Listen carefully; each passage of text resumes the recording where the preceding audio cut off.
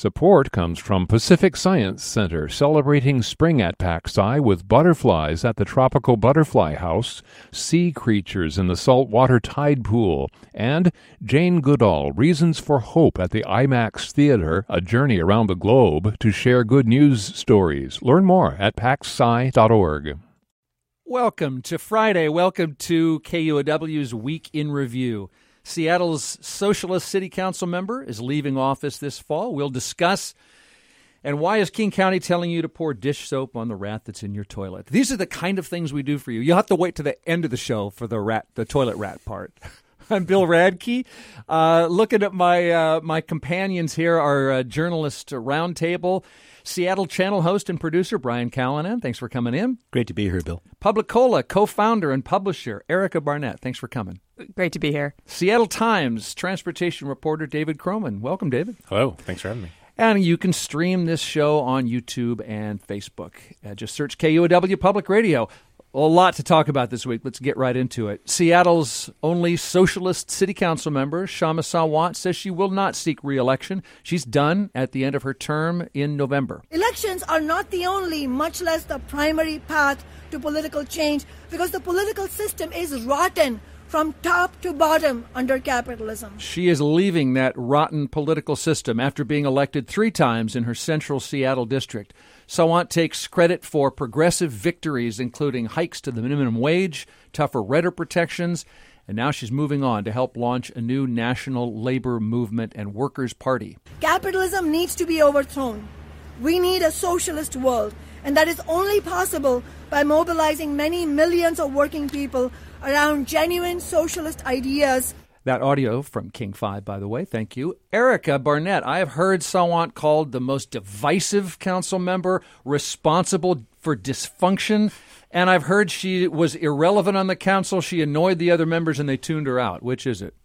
Well, I think both things can be true. Okay. I think that it is both true that she is incredibly divisive and has been incredibly divisive, but I think it is giving her too much blame to say that she is responsible for dysfunction on the council. She's one of 9 members. Mm-hmm. I also think that, on the question of relevance, a lot of the things that she claims as victories, including the $15 minimum wage, including the so-called Amazon tax, were actually efforts put forward by other council members that, were done in collaboration with people that Sawant would consider enemies, like some of the traditional labor unions and like former Mayor Ed Murray on the $15 minimum wage. And so I think that, she has a habit of sort of jumping out in front of parades in a way.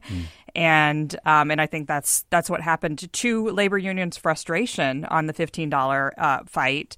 Her slogan was 15 now. It wasn't 15 in a couple years through a collaborative effort with labor unions and small businesses. Right. So I think that, it's overblown in both directions, her impact on the council.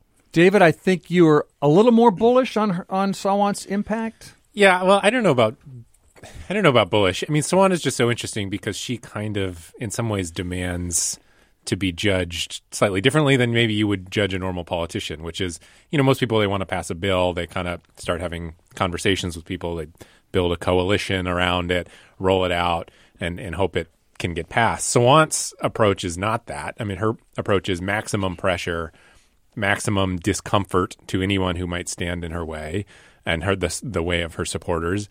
And, via that discomfort, sort of getting done what she thinks needs to be done. And so then, that philosophy, which, a lot of people support and a lot of people think is a good way to go in a sometimes overly staid and slow-moving process. She's been reelected multiple times. Multiple times. But the thing about that process is, when a bill is passed, like $15 minimum wage or the Amazon tax, which Erica's right, were not her bills in the end, she can sort of claim credit for those because she says it was the pressure of her and her movement that kind of pushed that over the line. And it's kind of hard, that frustrates to no end the people who feel like they put in the hard work of, building the coalition and collaboration to get it done. But, in some ways, I don't know. I guess it's hard to say a negative, to say that something wouldn't have happened without her. But I think that there's probably something to that. I do think that there are issues around labor or labor laws and tenant laws that I'm not convinced would have happened had she not been there to put that pressure on. It's hard for me to say definitively, though. I think that's fair, and I think it's interesting to see this transition now to a larger stage, and I just wonder, she's been a bigger fish in this pond of Seattle, right, and trying to bring it to a larger stage with this movement she's talking about here, Workers Strike Back. I'm very interested to see what that's going to turn into. There's a rally that's going to be happening here in Seattle on March 4th, and she's going to be leading the wave there. So this idea, and I think this has been the hallmark of her terms, and she's the longest-serving city councilman we have right now in Seattle, but that's been the hallmark of her term. She has talked about socialism from the jump. I mean, from the very, very early part of her campaign when we saw Seattle transitioning, and I think this is part of the issue perhaps, we saw Seattle transitioning to district-based elections. Her message really stayed the same. It's about a movement. It's about workers joining together. And granted, there are some overlays in between those priorities and priorities of District 3 in the city council in the area there around Capitol Hill and Madison Park, et cetera. But I think there's a little bit of disconnect there, too. And I'm not exactly sure why she isn't running. I know that she had a very close that recall campaign that happened a couple years ago.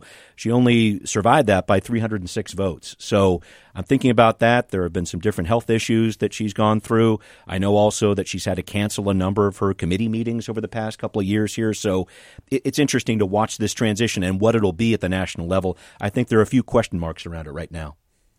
Yeah, I mean, I think one of the biggest question marks at the national level is this really a national level campaign? I mean, Socialist Alternative has around 1,000 members worldwide. That's her party.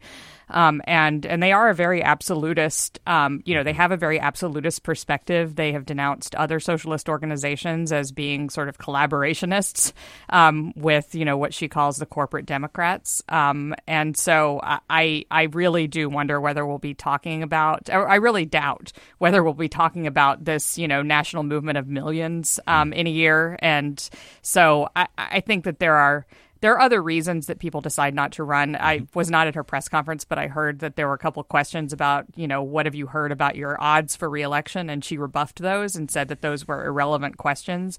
But I think they're very relevant questions when you're talking about somebody who, has been very strategic about her campaigns, has not taken democracy vouchers in the past so that she could raise the maximal amount of money. Yep.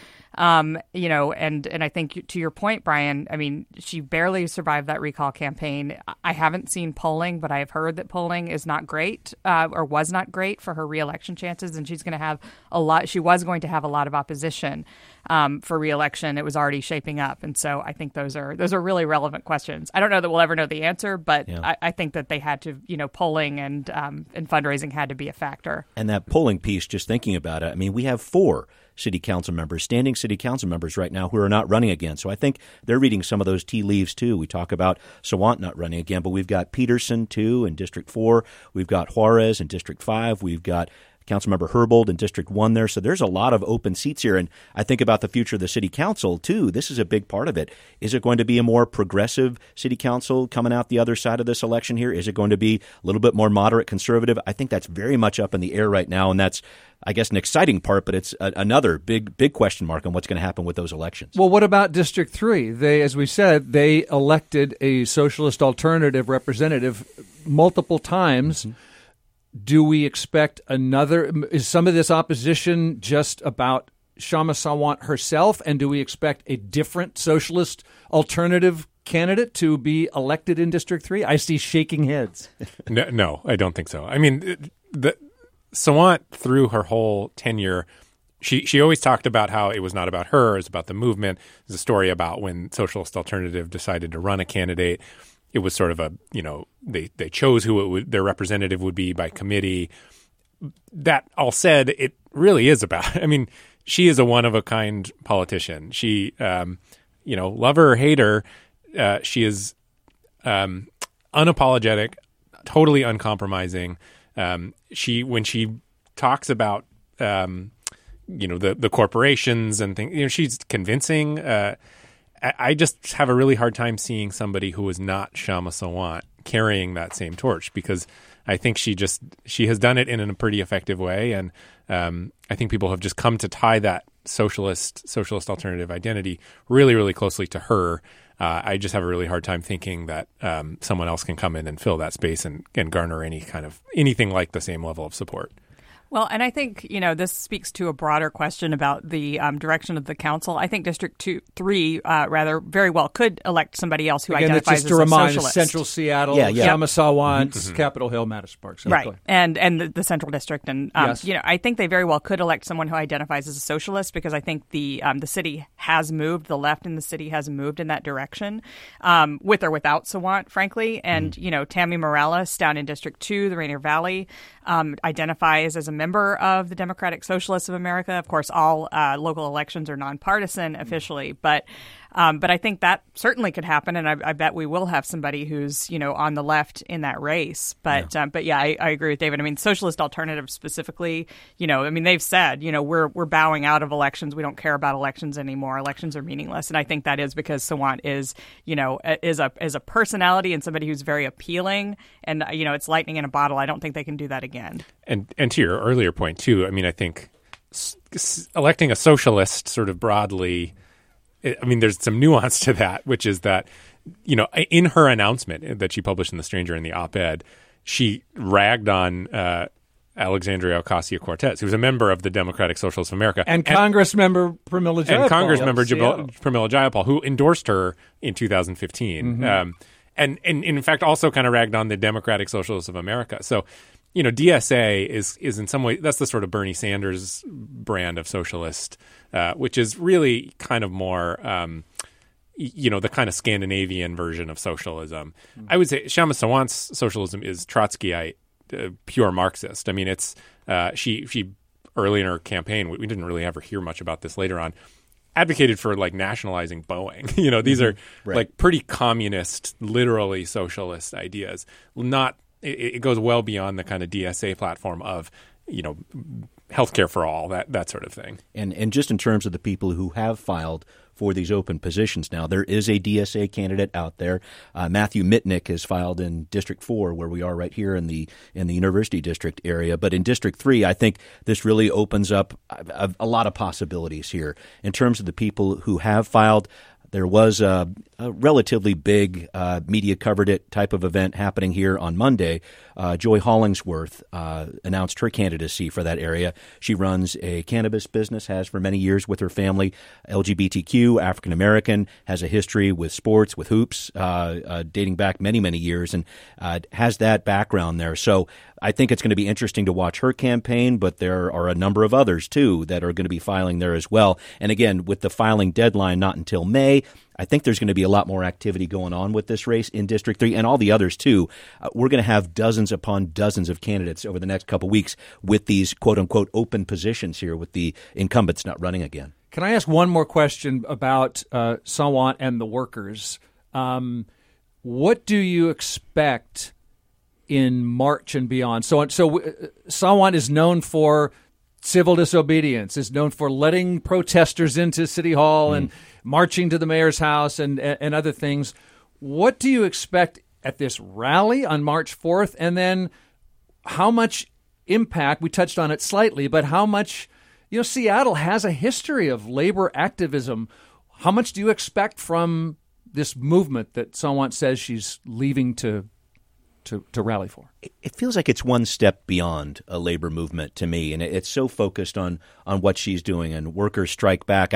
I know that she's had some challenges and has definitely dealt with a number of Starbucks workers here in Seattle and pushing them to unionize, et cetera, but I'm just unclear on what that's going to be, because the bottom line seems to be we need socialism now, which is a different thing than saying let's have unions more involved. That's the way I see it, at least. Yeah, and let's recall, when the carpenter strike was happening, she sort of jumped out ahead of that as well and allied with some folks who were calling for wildcat strikes and were doing a lot of stuff far outside what the union wanted. And they asked her to stop, and she said, no, this is, I have nothing to do with, organized labor in this case. I'm doing my own thing. And that was, to use that word again, it was very divisive with the actual union that was trying to get changes done, changes made, in terms of the contract that they were negotiating at that time. Yeah.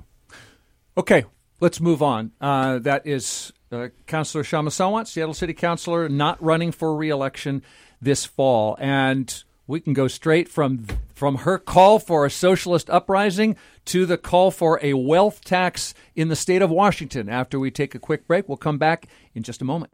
Support comes from Pacific Science Center, celebrating spring at PacSci with butterflies at the Tropical Butterfly House, sea creatures in the saltwater tide pool, and Jane Goodall, Reasons for Hope at the IMAX Theater, a journey around the globe to share good news stories. Learn more at pacsci.org. Support comes from the Discovery Inn on Washington's San Juan Island, an island getaway that's a ferry ride away, now taking reservations for summer and fall. More information and booking available at discoveryinn.com.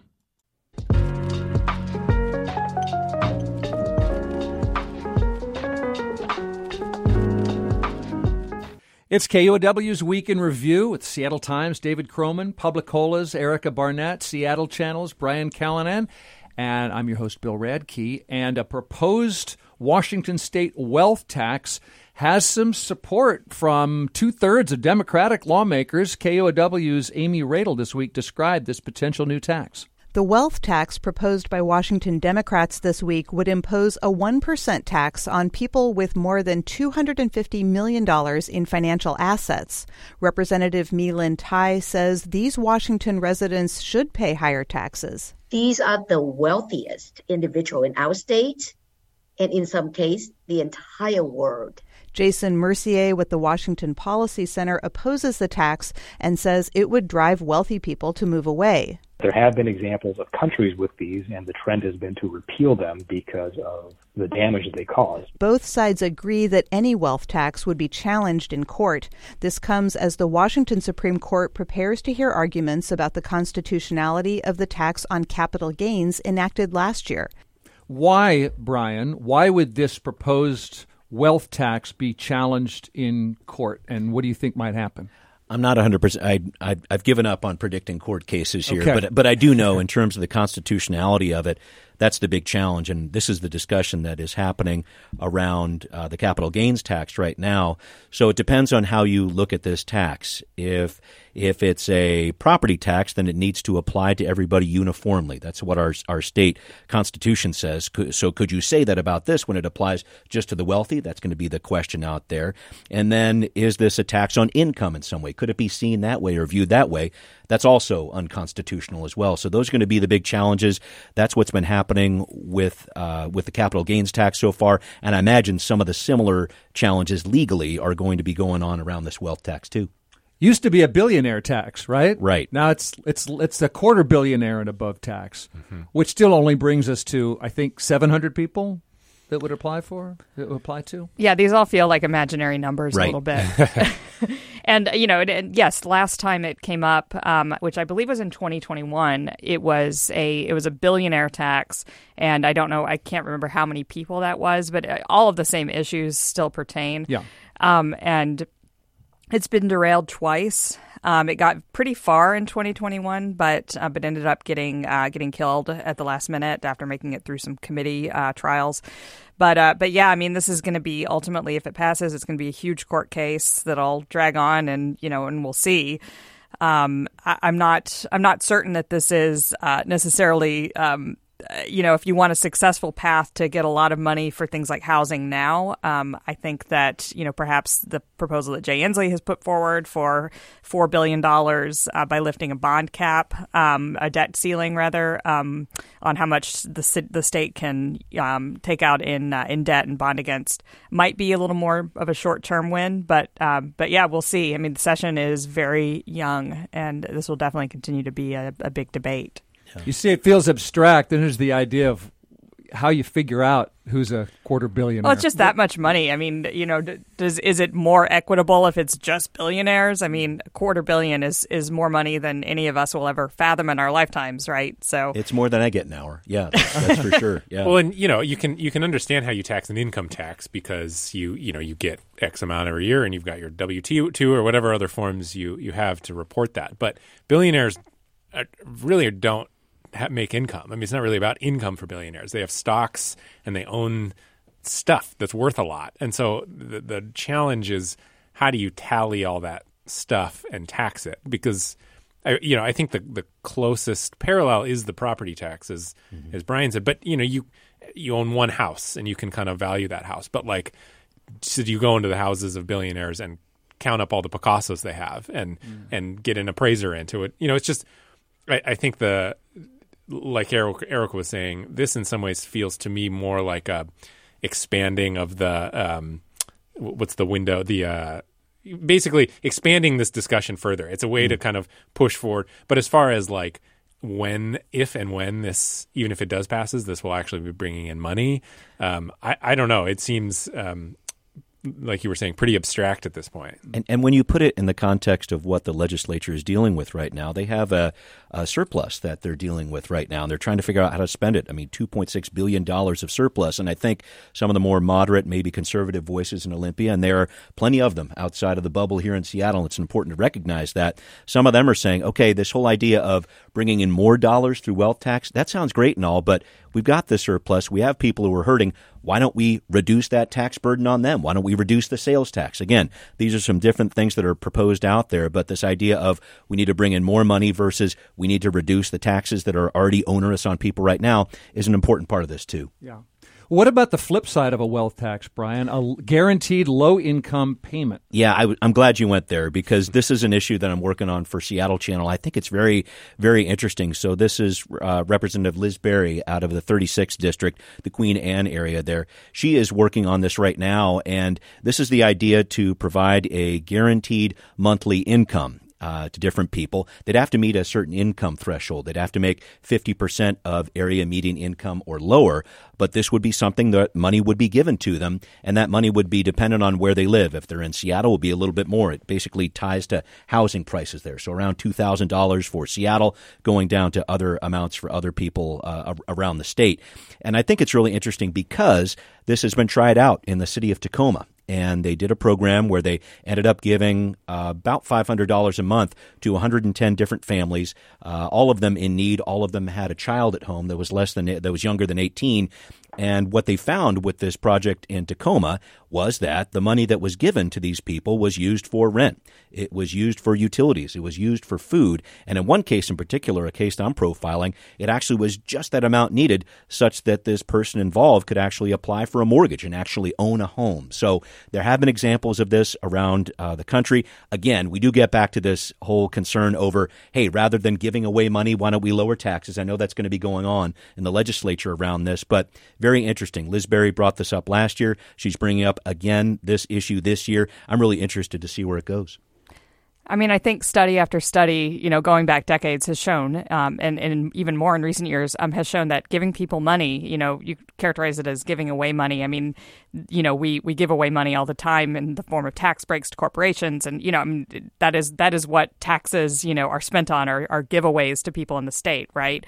A direct giveaway or a direct allocation of funding. I mean, it's not at all surprising. And, and I think it's, a little bit insulting to people that these questions keep getting asked, because it is not surprising that people, when they get $500, if you or I got $500, that they spend it on their basic needs first. And, and I think that, and I don't know if this has been studied directly for this tax, but I think that, this could be the difference between homelessness and having housing for people. I mean, people are not, going out and being, so-called welfare queens. And I know you're not saying this, Brian, but spending it on steak and lobster. And so what if they are, frankly? Sure. But, but that is not what's happening. And I think that adding in layers of like, we're going to take a little bit off the property tax here and that'll trickle down to renters somehow, or we're going to take a little bit off the sales tax, and that'll trickle down.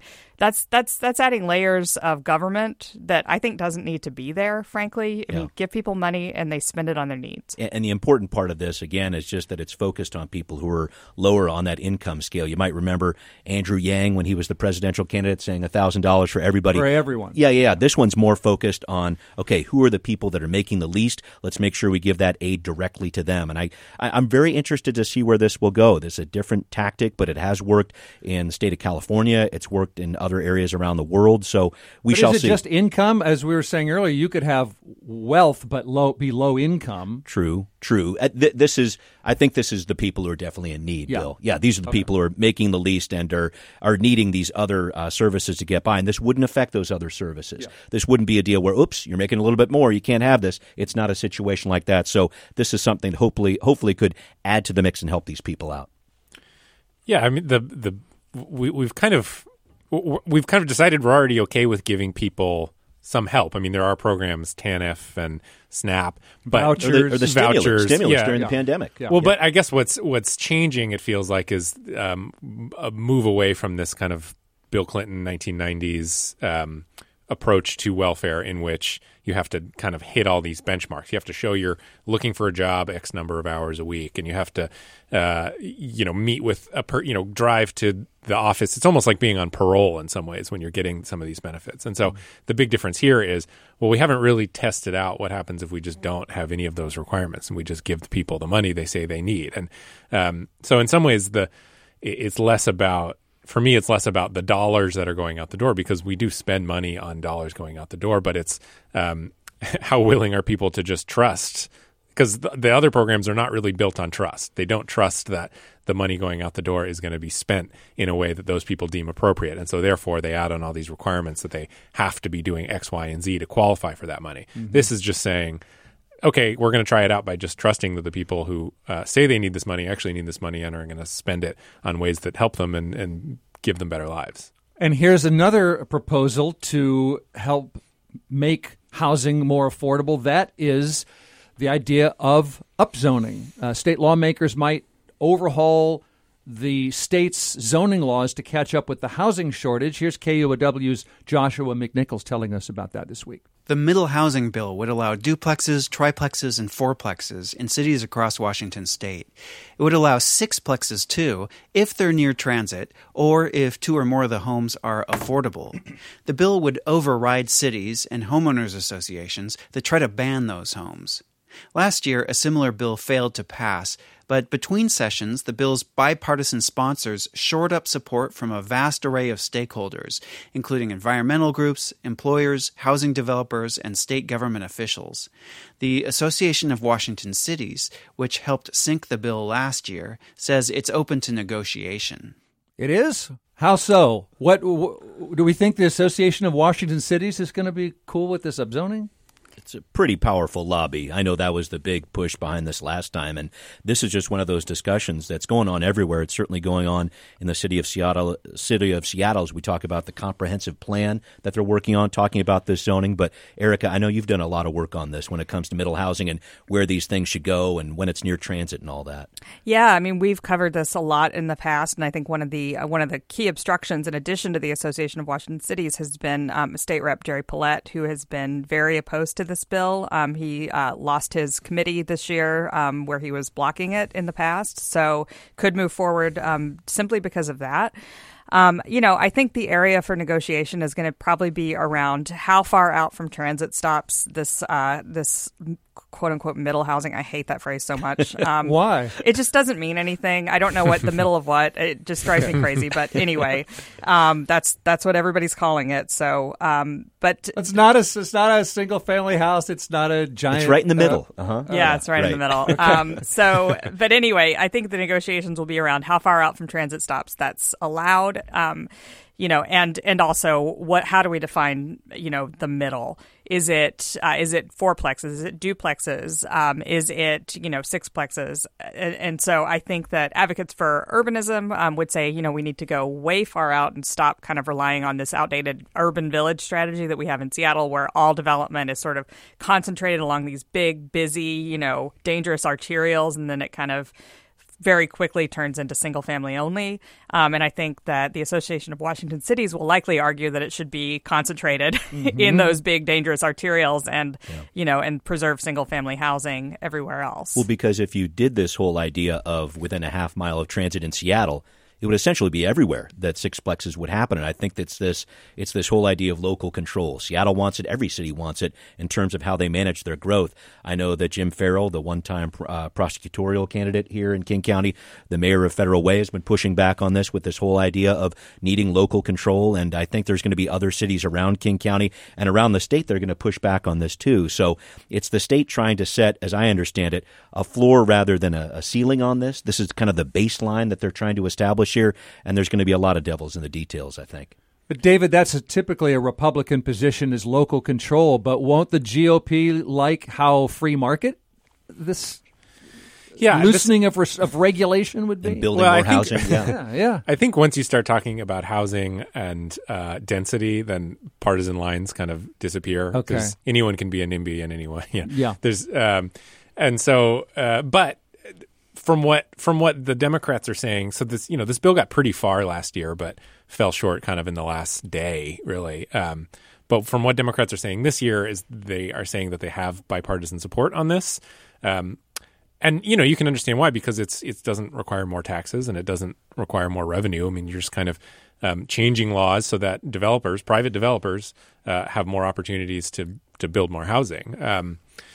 So, the local control thing, that is brought up every year. I think the point, the reason it maybe won't carry as much water this time around is the local control argument has been happening for decades now. And it's, I think proponents of this bill now say that local control is not really about local control. It's about not doing this at a time when, 1 million people have moved to Washington, but we've only added 300,000 housing units. I think this is kind of the state stepping in and saying, okay, we've tried local control.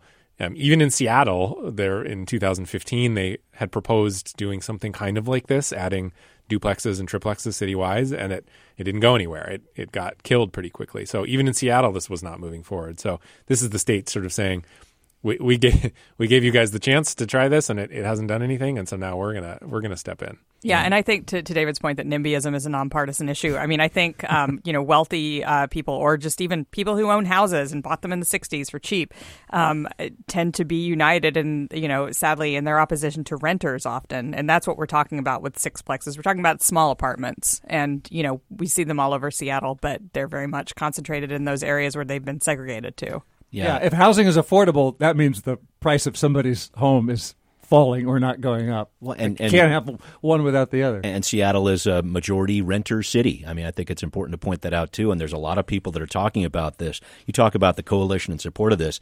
The Builders Association of Washington and the Sierra Club working together, and Amazon and Transportation Choices Coalition. That is a group of strange bedfellows there. And I'm really interested to see where this would go. I talked with Jessica Bateman about this, the representative from Olympia who was working on this last year about this. And I think it's got some legs. I'm really interested to see where this goes. Erica, speaking of housing, if you live in a tiny house village, do you have the full rights of a tenant? Can you challenge an eviction? Yeah, this is so interesting. I wrote this week about a case in which a person living at a tiny house village, which are, a form of shelter that exists all over Seattle and actually in Tacoma and Olympia, was kicked out. He was told he had 48 hours to leave, and it was over, a dispute that he had with a staffer. And without getting into the details of that dispute, I think the legal issue here is really interesting because he's saying he was unlawfully evicted. Tiny house villages sort of started out as, being considered encampments. Then they were upgraded to enhanced shelter. And now this challenge is saying, no, actually they're housing. And, part of the argument is that people live in these places for a very long time. This particular guy lived in his tiny house for 2 years and, had just been unable, in his account, to get housing. He is housed now, but if a judge were to say this is housing and tenants or people living there are tenants with tenant rights, that would really change the nature of what at least tiny houses are and possibly shelter more broadly. Because you could say, I need, you have to give me a 3-day notice of a violation, and I can challenge that in court. You have to give me a 10-day notice for, other types of violations, and you just get more of a right to be there. Well, why does that kick in at the tiny house level? How does it compare again with a tent, which is also somebody's home? Right. I mean, well, it's not considered someone's home, right? I think you'd have a much harder argument to make that a tent in a park is your home. But, I think that tiny houses are often characterized as being different than other types of shelter because they have 4 walls and a door that locks. And a lock, yeah. But then the question is like, okay, well, do you have a right to be at a hotel, for example? So I think it raises a lot of really interesting legal questions. Lehigh, which operates these villages, Low-Income Housing Institute, argues that, if you make tiny houses into housing, or if you start categorizing them that way, it's going to change the nature of shelter. And they say, it's going to make it impossible for us to take in people with addiction issues, with, mental health issues that, lead to sort of outbursts and things that make it hard to live with a person in your community. So there's going to be, if this goes to trial, and we don't know that it will, there's going to be a lot of really interesting arguments. And that's the important distinction for me that I thought you brought up. Great piece, Erica, on this one. This whole idea of, if you're applying to get into an apartment, right, you've got to go through a credit check. You got to go through a criminal background check or whatever else. Those barriers do not exist for people who are going into these tiny houses. And I think that's a really important part of this. If we're going to be real about trying to meet people where they are and try to get them into these different transitional encampments, as we've heard them called, with tiny houses there, then we've got to be real about that and putting on some extra rules about eviction laws and whatever else. That I think that would change the game completely for tiny houses. David, one more item on the legislature before we take a break, if I could. The lawmakers are talking about a tougher blood alcohol limit, and that's moved forward this week. This would lower the blood alcohol threshold to convict somebody of impaired driving. It would be down from 0.08 down to 0.05, which Governor Inslee is into. I think it will send a message to people to moderate some of their drinking and driving behavior. So I'm convinced it will save lives over the long term. First of all, David, why is this being proposed now? It's being proposed now because a lot of people are dying on the roads in Washington. Estimating 745 this year, which I think is the most since 1990.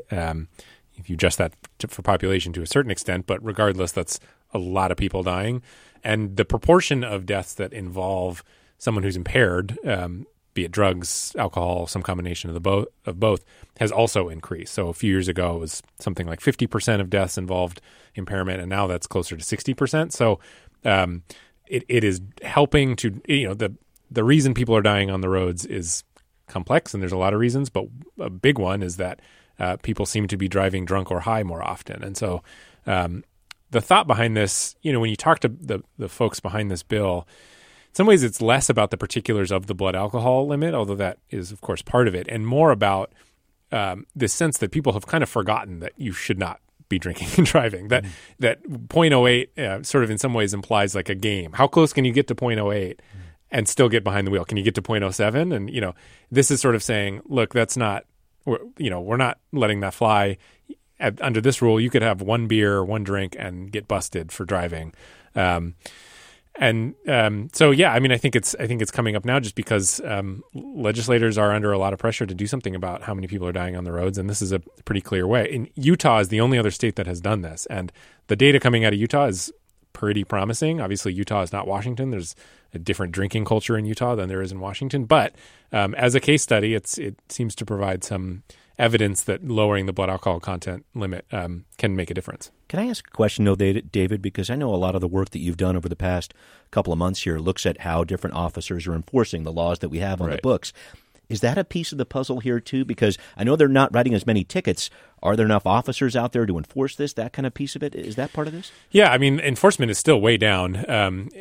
In fact, I think it was right around the beginning of the pandemic, the Seattle Police Department had a DUI unit, and they disbanded it, actually.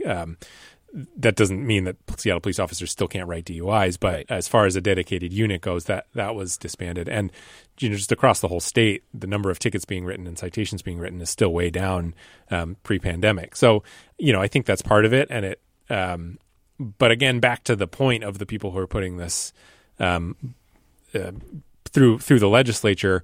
If you look at Utah when they passed this, there doesn't seem to have been any enormous spike in arrests even or enforcement. But the idea is you pass this, you do a marketing campaign, you go out there and say, hey, one drink and you could still get in trouble. The hope is that people kind of get this message and just maybe, call a taxi or whatever.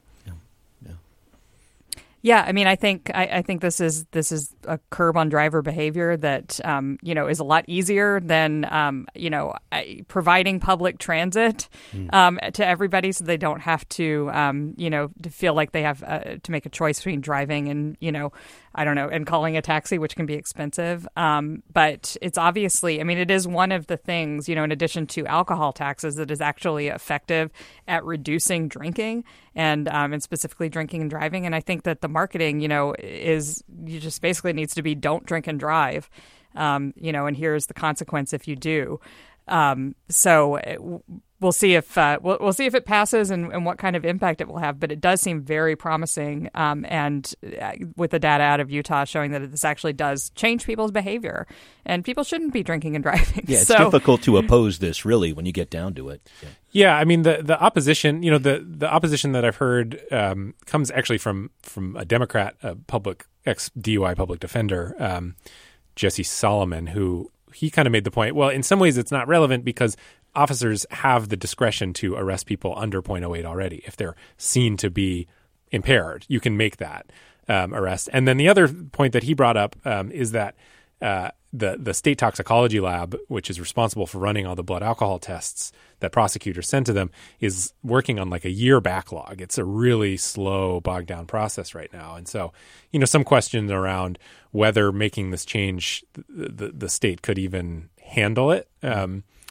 But the bill passed out of committee 8-3 with both Democrats and Republicans voting for it. So I think the opposition to it is going to, I mean, you never know in the Washington state legislature. There's so many bureaucratic and technical hurdles that these bills need to clear. Things die. But as far as political support, at this point, it certainly appears that it's there. Yeah, I mean, I think the argument for it is more, a preventative measure. Right. I don't think, there's also a question about, to your point, David, there's a question about whether people should be locked up for long periods for DUI. That's happening at the local level in King County. People, get a DUI, get booked into jail, and then they can either pay for, an expensive bracelet to wear to monitor their alcohol content, or, if they can't afford it, they end up sitting in jail forever waiting for these toxicology results, which is also an unfair outcome.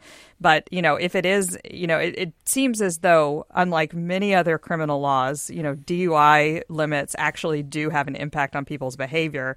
So, in the sense that it can be a preventative rather than, an encouragement to more enforcement, more punishment, more people sitting and rotting in jail, that seems like a good outcome. That is Publicola's Erica Barnett, and we have Seattle Times transportation reporter David Croman and Seattle Channel host and producer Brian Callanan, all talking with us on Week in Review. You're listening. You can also be watching on YouTube and Facebook where we live stream the show. Did I say you were the co-founder and publisher of Publicola, by the way? I don't know if you did or not, but I'll take it. Okay. It's a good group. It's worth listening to on KUOW, and we're not done. We're going to come back and talk about the state of the city and even have a reason to smile. I'm not going to be paying the billionaire tax, but a lot of my money is tied up in dish soap to put on toilet rats, as we'll discuss. Mm-hmm. So stay tuned.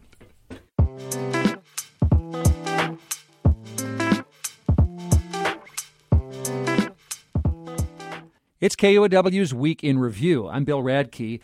Layoff news continues. Microsoft said it plans to cut 10,000 jobs, but fewer than 900 in the Seattle area, which surprised me. We spoke to an economics and business professor who said a large majority of workers laid off recently have been able to get new positions within 3 months. This is in the tech sector. And David, you were saying that the layoffs in tech, they don't seem as apocalyptic to you as it may sound, with thousands and thousands of people losing their jobs. Well, I mean, I'm sure it's terrible for the people who are losing their jobs, and don't want to undersell that. I think that to a certain extent, if you look at the total number of people working at these companies, it shot way up at the early part of the pandemic, and now it's coming back down. In some ways, it feels a little bit like the hiring didn't quite get quite as much coverage as the firing is getting. Right. And also, if you're looking at sort of broadly the economy, tech is a pretty narrow slice of that. So, it is tempting to sort of read into this as the beginning of the recession that everyone has predicted. I don't know if that's true or not. That said, I don't I don't want to undersell that if you're one of those 12,000 people, which is a lot of people, that is a terrible situation for you, especially because a lot of these companies and a lot of the people who work at those companies are here on visas that depend on them having a job in the United States. And if you lose your job, you have, I think, 90 days to find a new one before you get deported. So that's part of why that professor's point about getting new positions pretty quickly comes heavily into play. Yeah. We also learned this week Google's parent company letting 12,000 workers go. We don't know how many here. Amazon letting about 2,300 workers, we found out of those 18,000 job cuts company-wide. Amazon's letting the lease on a downtown Seattle office tower, the West 8th Tower, expire. So the news comes in, Brian, we found out the downtown Nike store is closing. The movie theater right next to it is closing. I know. That one was crazy. And just quickly on that Microsoft bit, it was so interesting to see that they hosted that big concert with Sting like the day before. And so the tweet that came out, the message in a bottle was, "You're fired." It's like, oh, that'll get you. Anyway, just back on Nike Town there. This was in, was it Davos? Davos. Yeah. Of course. Yeah, at any rate. But looking at what happened with Nike Town, I think a lot of us have seen just the lack of people downtown over the past couple of years. A lot of that is office workers, of course. Tourism has been doing its thing and rising a little bit here. But when you talk about activity down there, it looks like the monthly visitors, and this is from the Downtown Seattle Association, less than 500,000 in the height of the pandemic. And it was over 2 million before the pandemic was in effect here. And so I think that's a big part of it. They're simply not getting the people in there.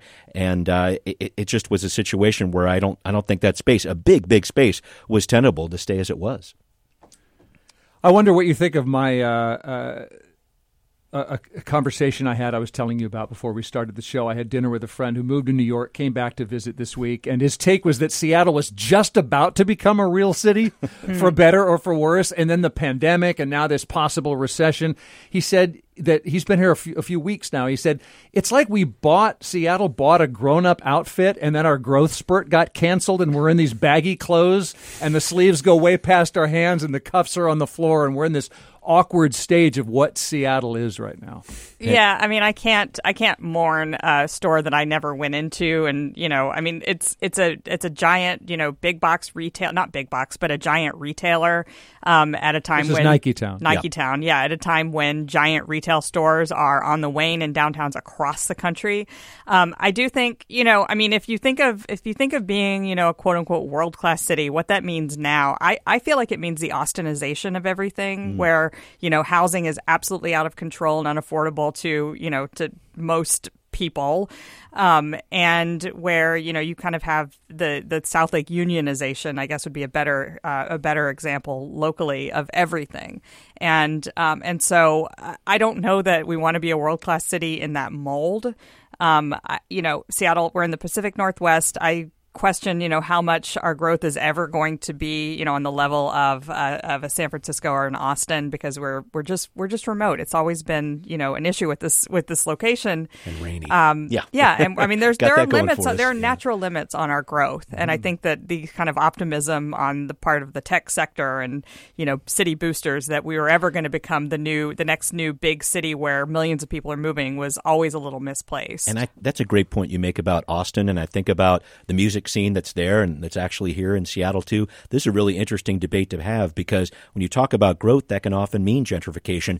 And arts and culture, there's a lot of people in that field that are moving out of our area right now. So what does it mean to be a big city? And if it means growth and pushing everybody out such that you can't afford it, well, guess what? That happened in San Francisco. And rather than talking about a great literary scene right now, you go on the tour to talk about Jack Kerouac. You don't talk about what's happening right now. And so I look at what's happening in Seattle as, there's growth that's happening in different ways, but I want to try to preserve something there so that we can have people who have lower incomes be able to stay here. And that's often musicians and people in the arts.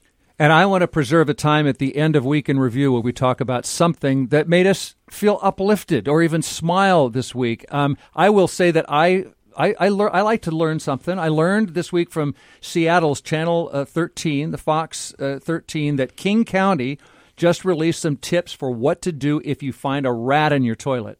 Yep, a rat in the toilet. So apparently rain pushes more rats into the sewer systems, and they could end up inside your pipes. So here's what King County says to do. Step one, remain calm if you can. Now, if you can't remain calm, then you probably shouldn't be following a list with numbered steps, okay? This is the time you should be screaming.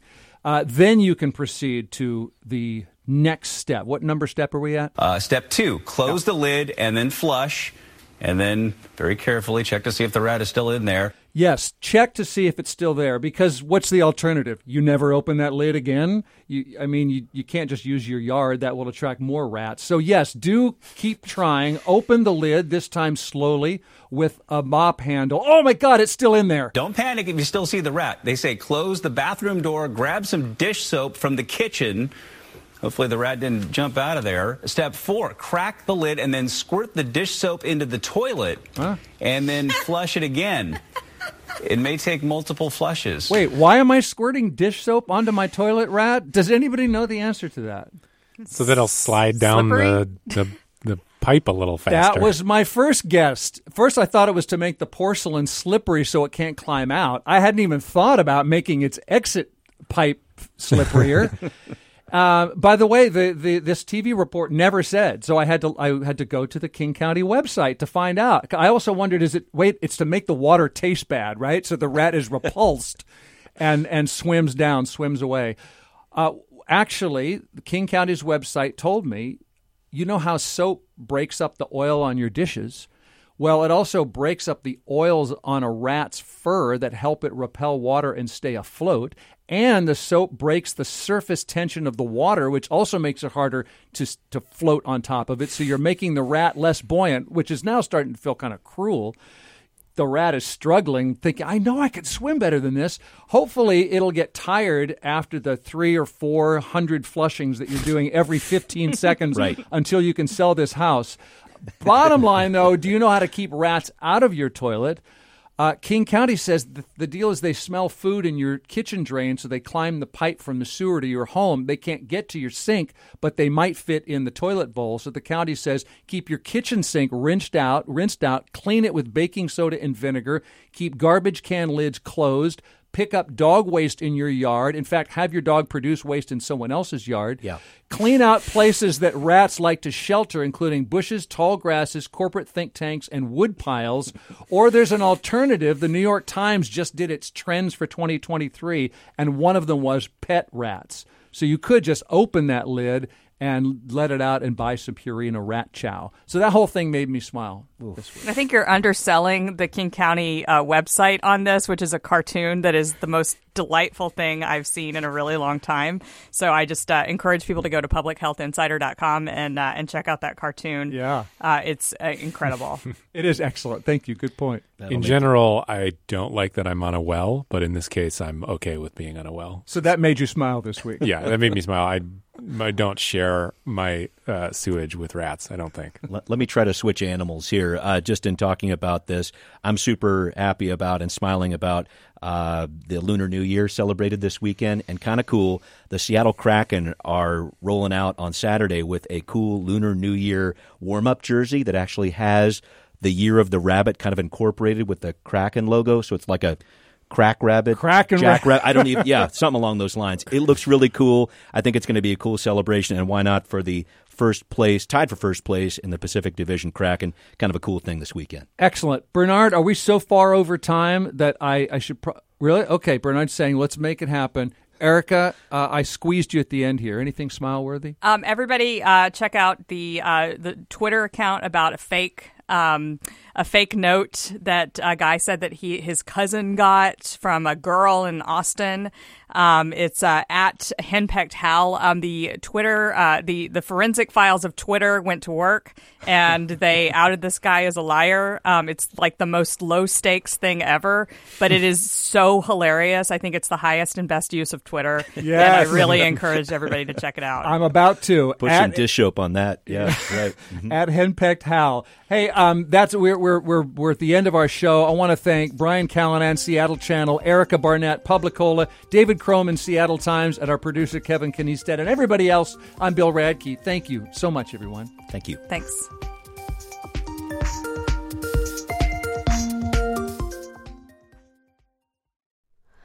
Hi, it's Terry Gross, the host of Fresh Air. We bring you in-depth, long-form interviews with actors, directors, musicians, authors, journalists, and more.